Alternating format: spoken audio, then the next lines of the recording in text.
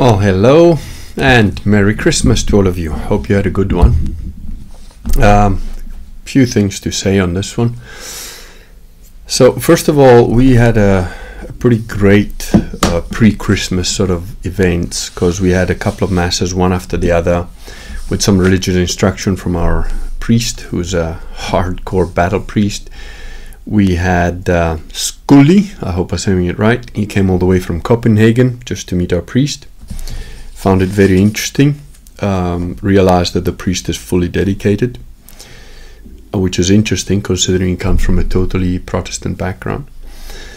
But I wanted to say a couple of things in general about Christmas and Catholicism, because Christmas essentially is Catholicism in action. Now, all of you that are, shouting in the wings, the J. Dyer Gammas, the Protestants who's got a bug up their butt, the reality is that, as I've mentioned many times before, Catholicism essentially Christianized and civilized the West and pretty much the rest of the world. But what I wanted to discuss was an experience that it goes beyond the intellectual concepts of Catholicism, Christianity, and so on, which, it's a sensation you get if you're out and about just before Christmas and people wishing you Merry Christmas and you wishing them Merry Christmas, and just a general sort of sense of things. It's a little bit more prevalent in small towns and villages than it is in large cities like London. But funnily enough, it is quite present even in large cities like London, and in places that you generally wouldn't expect to find it, like maybe quite upmarket sort of shops, like if you've got some Selfridges, for example, you'll find the service people there will generally wish you Merry Christmas, or you'll wish them a Merry Christmas, and there's a generic sort of goodwill sensation more towards people, which you hardly ever have throughout the rest of the year. There's definitely something special about Christmas. And you've got to keep in mind that Christmas is, again, definitely a Catholic thing. I mean, the Orthodox don't really recognize it. They have their Christmas, I think it's on the 6th or the 7th of January, which is what we Catholics call, I think, the Epiphany, if I remember right. Oh, no, maybe that's later. I don't know. Anyway. And so, in essence, Christmas has always been a very Christian tradition. Now, a couple of atheists are going to say, oh, it's the takeover of a pagan religion. And as usual, the atheists are uneducated. They don't know the history and they just make stuff up. So, no, Christmas is not the taking over of a pagan holiday. It's purely a Catholic Christian thing, and has been obviously celebrated for almost 2,000 years now. So it gives a sense of goodwill towards men that is difficult for other people to understand. Now, if you could grasp that feeling, if you've had that feeling, that experience of, say, going to a shop or whatever, or just, in general at work, just before you break up for the holidays, everybody wishing each other Merry Christmas, or doing like a Secret Santa, which, some people do, or whatever. And it creates this generic goodwill where you sort of forgive people their usual idiocies, and you're just like, oh well, it's Christmas, let's just let it go. Now, that sensation is multiplied 100-fold when you've got a group of Catholic people who all attend Mass together, proper Mass, the Latin Mass, the Tridentine Mass. And we had that experience because, we had a few disagreements or whatever in our little group. And our priest came by very much as a result of having those conversations, that many of those issues got resolved for many of us from various sides. There is always an intellectual component to it, which is the details of how does canon law work, how is the dogma interpreted by canon law, what does the canon law actually mean, how do you actually apply it. And keep in mind that Catholicism is not a black and white binary. I mean, it's binary in the sense that what is true and what is false. But the thinking is what I call 3D thinking. You know, if you're 2D thinking, a circle on a piece of paper for you is a wall, is an unbreakable barrier that you can't get past. If you're 3D thinking, it's just a 2D circle, and you can, of course, bypass it, not because you're being dishonest in any way or hypocritical in any way, but because you've got a third dimension that the other people just don't have. So that's pretty much what being a Catholic is compared to Protestants. Protestantism is very limited in its outlook because, of course, it is essentially satanic in its from its inception. So it is a lie. It is a twisting of the truth. But anyway, that sense of community, of forgiveness, of tolerance, of allowing. There's a very good example in our own little church. There's a guy I deeply respect who has a different take on certain things concerning canon law and whatever. And I'd say that the difference is not in our interpretation of canon law, which is, it is what it is. Canon law is canon law. And his difference is, if somebody is not respecting canon law in terms of the even of the worldly aspect rather than the spiritual aspect, I want nothing to do with them, which is, of course, the correct position. My attitude is like, if it's not affecting things at a spiritual level, if it's not affecting the dogma so much, just kind of ignore it and, don't forget it, don't ignore it, don't pretend it's not there, but kind of just roll with the punches.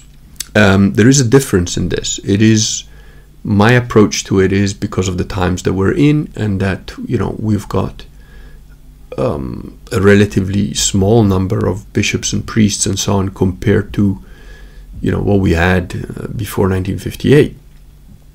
And although, it's arguable how many of those were truly Catholic, but anyway, the point is, maybe not every little rule is being respected, but currently I'm more concerned with effectiveness than with ultimate precision. Of course, in better times, ultimate precision is absolutely the correct thing to do. But again, if you look at my little book, Believe, is that a detailed work of theology? No. It's not even 100 pages. It's like 98 or 96 pages, whatever it is. I'm going through it now with adding a little few, I wouldn't say corrections, but little add-ons. Like, for example, I hadn't read God's Battalions when I wrote Believe. But I'm going to add that as a reference, little things like that. And I think, I'm not 100% sure, but I think if I just upload version 2.0, the Kindle version will just be automatically updated. Of course, if you had the Dead 3 version, there might be a few little things missing, but on the update. But I don't know what I'm going to be able to do that. I'm only halfway through it, and it's not a very long book at all. But I've got sick kids and all sorts of stuff to do and whatever. But anyway, my point was, even that little offering, that little book Believe that I wrote, is affecting a lot of people. I mean, I keep getting, relatively constant email. I know it's converted certain people, and I wanted to mention one guy in particular, Wooly Ram, who sent me an email, a very nice email, by the way, just for Christmas, which I only replied to today. And Wooly Ram said something along the lines of, "Thanks for being my spiritual godfather." Wooly Ram is born, he's Israeli, he lives in Israel, in Jerusalem, I think, and raised Jewish, in a Jewish household and whatever. And because he's read Believe, he's like, that's what tipped me over the edge. I'm going to look for a proper Catholic priest, and as soon as I find one, I'm going to commit. And that's, think of that. Think of somebody who had, really as your foundation, you were raised to believe that Catholics are not just idiots and fools, but almost to be hated. I mean, pretty much, the average Jew considers the average Catholic as an enemy on some level, even if it's not outright, and there are definitely households in which Catholics are seen as absolutely the enemy to destroy. And we can tell this, on a large level, larger scale, by the behavior of certain individuals. But even at an unspoken level, they're definitely not considered your friends. Now think of somebody who's been independently able to think for themselves enough and read around things enough that a little book like Believe pushes him over the edge to the point where, like, no, this makes sense, this is more true. Now, is Believe like I said, a tome of theology that goes through every little detail? No, not at all. It's kind of a hammer. It's definitely not a scalpel. It's a very precise hammer. It's got some pretty accurate information in it. But, like, for example, one of the criticism, one guy said, oh, well, this guy talks about the Aramaic version of the Bible, and obviously that's nonsense. No, it's not nonsense. You're a fucking moron if you don't understand that the people who, eventually put the Bible together and that Jesus spoke Aramaic. And there are Dead Sea Scrolls that are in Aramaic. There are parts of Mark's Gospel in Aramaic. So why wouldn't you look at that? Of course I would.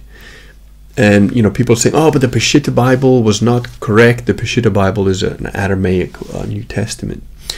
The thing is, I found a version of the New Testament in Aramaic that one of the very smart geniuses of the ilk, and he is genuinely a genius level guy, we're like, that's rubbish. He's obviously just a Jew trying to corrupt the Christianity. And I'm like, no, he's not, And he made all these assumptions about the guy who wrote this Aramaic Bible, and yet couldn't substantiate a single one. And I do believe the effort was genuine. Now, is an Aramaic Bible, better or worse than a Greek one or an English one? Or, I think you should read a bunch of them. We know, for example, that the King James Bible, which a lot of Protestants, are like deeply attached to, is a mess, because the King James Bible was done as a translation of essentially a Jewish documents that were 600 to 700 years later after the ascension of Jesus, and therefore had been doctored by the Pharisees. Because you have to keep in mind that all the Jews that exist today are essentially Pharisees. They're people who have rejected Jesus, and as such, they definitely amended certain things. King James Bible is a mess as far as Bibles go. So, I suggest, and also the Old Testament, as far as I'm concerned, is 400 years of prophecy and metaphoric storytelling. Is it important? Yeah, sure. But is it 100%? There are a lot of things in the New Testament that refer to the Old Testament. And so it's relevant, but ultimately, the New Testament is the new dispensation, is the new agreement, So really it's the New Testament that you want to look at, and it's also a lot easier to grasp than the Old Testament, which is written in Hebrew originally, and Hebrew is a language that has a way of being written grammatically that can mix metaphor, reality, and history all together, and it's sort of contextual in terms of how you interpret that. So it's quite a difficult thing to grasp. It's not written in King James Bible, just like Jesus spoke. So there's that. But again, coming back to the original point, I know I'm making a bit of a loop, but the thing is, the sensation of Christmas that you get is a tiny aspect, it's a tiny percentage of what you get from a truly Catholic community. And as I was saying, there's a guy in our community that I deeply respect who has an attitude that, like, no, if it's not right, I'm not going to take part in it. I'm like, yeah, I'm going to take part in it because I don't have to obey those things that are not being done correctly. Canonically, I don't, there's no onus on me to do so. But he sees it as, well, but you're being a bit two-faced. And I'm like, I'm Venetian. You broke the rules. I don't have to stick to the rules if you break the rules. I didn't break them first. There's nowhere that it says I got to stick to the rules that you make up. So somebody makes up the rules, I can ignore them. I can still go in the same location and ignore their ideas. And, that's sort of the way I do it. I mean, we came to a point, we were discussing it and proper arguing. And he said, like, no, but don't you understand that's how schism starts? And I said, yeah, I do understand that. But, and I made an example. I said, you do know that in order to take over, what was the Antioch, I think. In order to take over Antioch, Bohemond did so by bribing one of the guards to open one of the gates, and he laughed because he understood exactly where I was coming from, which is sometimes you gotta, bend the rule a little bit to get where you need to get. If there hadn't been people like Bohemond, we wouldn't have Christianity. At the same time, if we didn't have people like the gentleman I'm talking about, we also wouldn't have Christianity. You need both. You need the guy that's willing to go a little bit outside the lines, because that's what a special op team does. That's what the Crusaders did, and you also need the rigid guy that holds the home front steady. So you need both. And on that note, we will be bringing out, thanks to some of the immortals, which are volunteering some of their time, and thanks to my priest and a bunch of other people. But it is my hope that in the new year we will be bringing out a couple of very Catholic things. I'm not going to say what they are, not to spoil the surprise. They're going to be very sort of, for Catholic people, pretty much only one of them is going to be something that's only in Latin. So, that gives you an idea. The other one that I'm trying to do is something quite a bit more involved that will require permissions and so on. But I think a much needed thing. It's going to be essentially an exposition of the sedepravationist belief system from a very theologically accurate point of view. So in other words, it's going to be a theologically sound work that goes through all the details, and it is essentially the root of the sedepravationist situation or theory, whatever you want to call it. And in researching this thing, I also came across a guy's book called Sede Vacante by a guy called Griff Ruby. It's actually 2 volumes, not light reading, quite hectic stuff, very detailed. I'm sort of almost finished with the first one, and I've skimmed sort of the second one. I see where it's coming from, but pardon me, but it's a little bit too involved, in my opinion, and it's a little bit too detailed. It's almost like slightly autistic concepts going through right to the end of the X, to sort of try and say, where did the Vatican II stuff really go astray, and where did it specifically happen, in which document, which word in which document. And I don't think that is ultimately all that important, although precision is important. I mean, for example, one of the by the way, if somebody out there knows how to get a transcript of the debate I had with Jay Dyer, just send it to me. I have asked Vox, but he's really busy at the moment, and I don't think he's reading his emails. So if you do have a transcript, because I want to go through it, just to see, if there is anything I messed up on or whatever, to which I would own up. But there's other things. One of his supporters sent a list, and I don't know that it's accurate, and I don't really have the time to go list, backwards and forwards through the video. That's why the transcript would be more useful. And he mentions a bunch of canons of why I was wrong, because he mentioned the canon law, blah blah blah. But the problem is that all these canons come after canon 160, so it's something like, it's canon 161, 154, blah blah blah, and it mentions a bunch of canons that relate to the debate I had with Jay Dyer about the election of the Pope. However, unfortunately for them, canon 160 invalidates all that stuff pretty much, because it says the election of the Roman Pontiff is guided solely by the Constitution of Pope Pius X, Vacante Sede Apostolica of 25th December 1904. Which is very interesting, because it's one of the only constitutions that is not at the Vatican site. Isn't that interesting? In other ecclesiastical elections, the prescriptions of the canons that follow are to be observed, as well as those special ones, if there are any, that are established for individual offices. So all the canons that follow that relate to, clerical offices of various bishops and blah blah blah. But isn't it interesting how good old Mr. Dyer, once again, just takes things out of context and just says, oh, it's canon this and that and the other.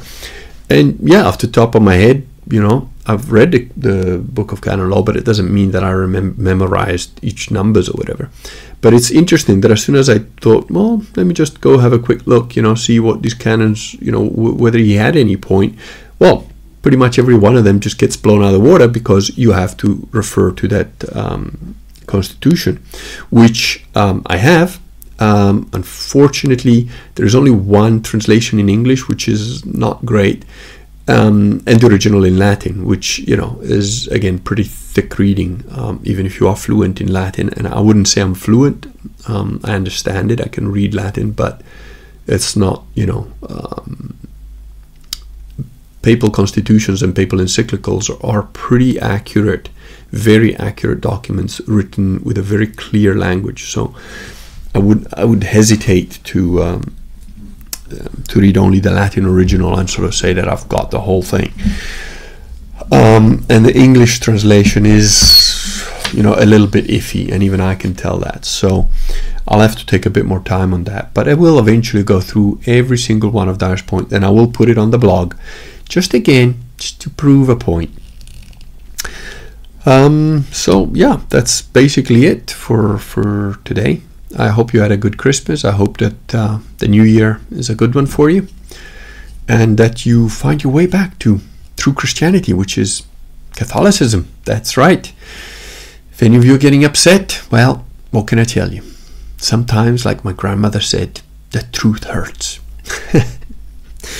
Anyway, seriously, I do hope you had a good Christmas, and I hope you have a great 2020, and that you convert and join us. Become Catholic if you're not already. Have a good night.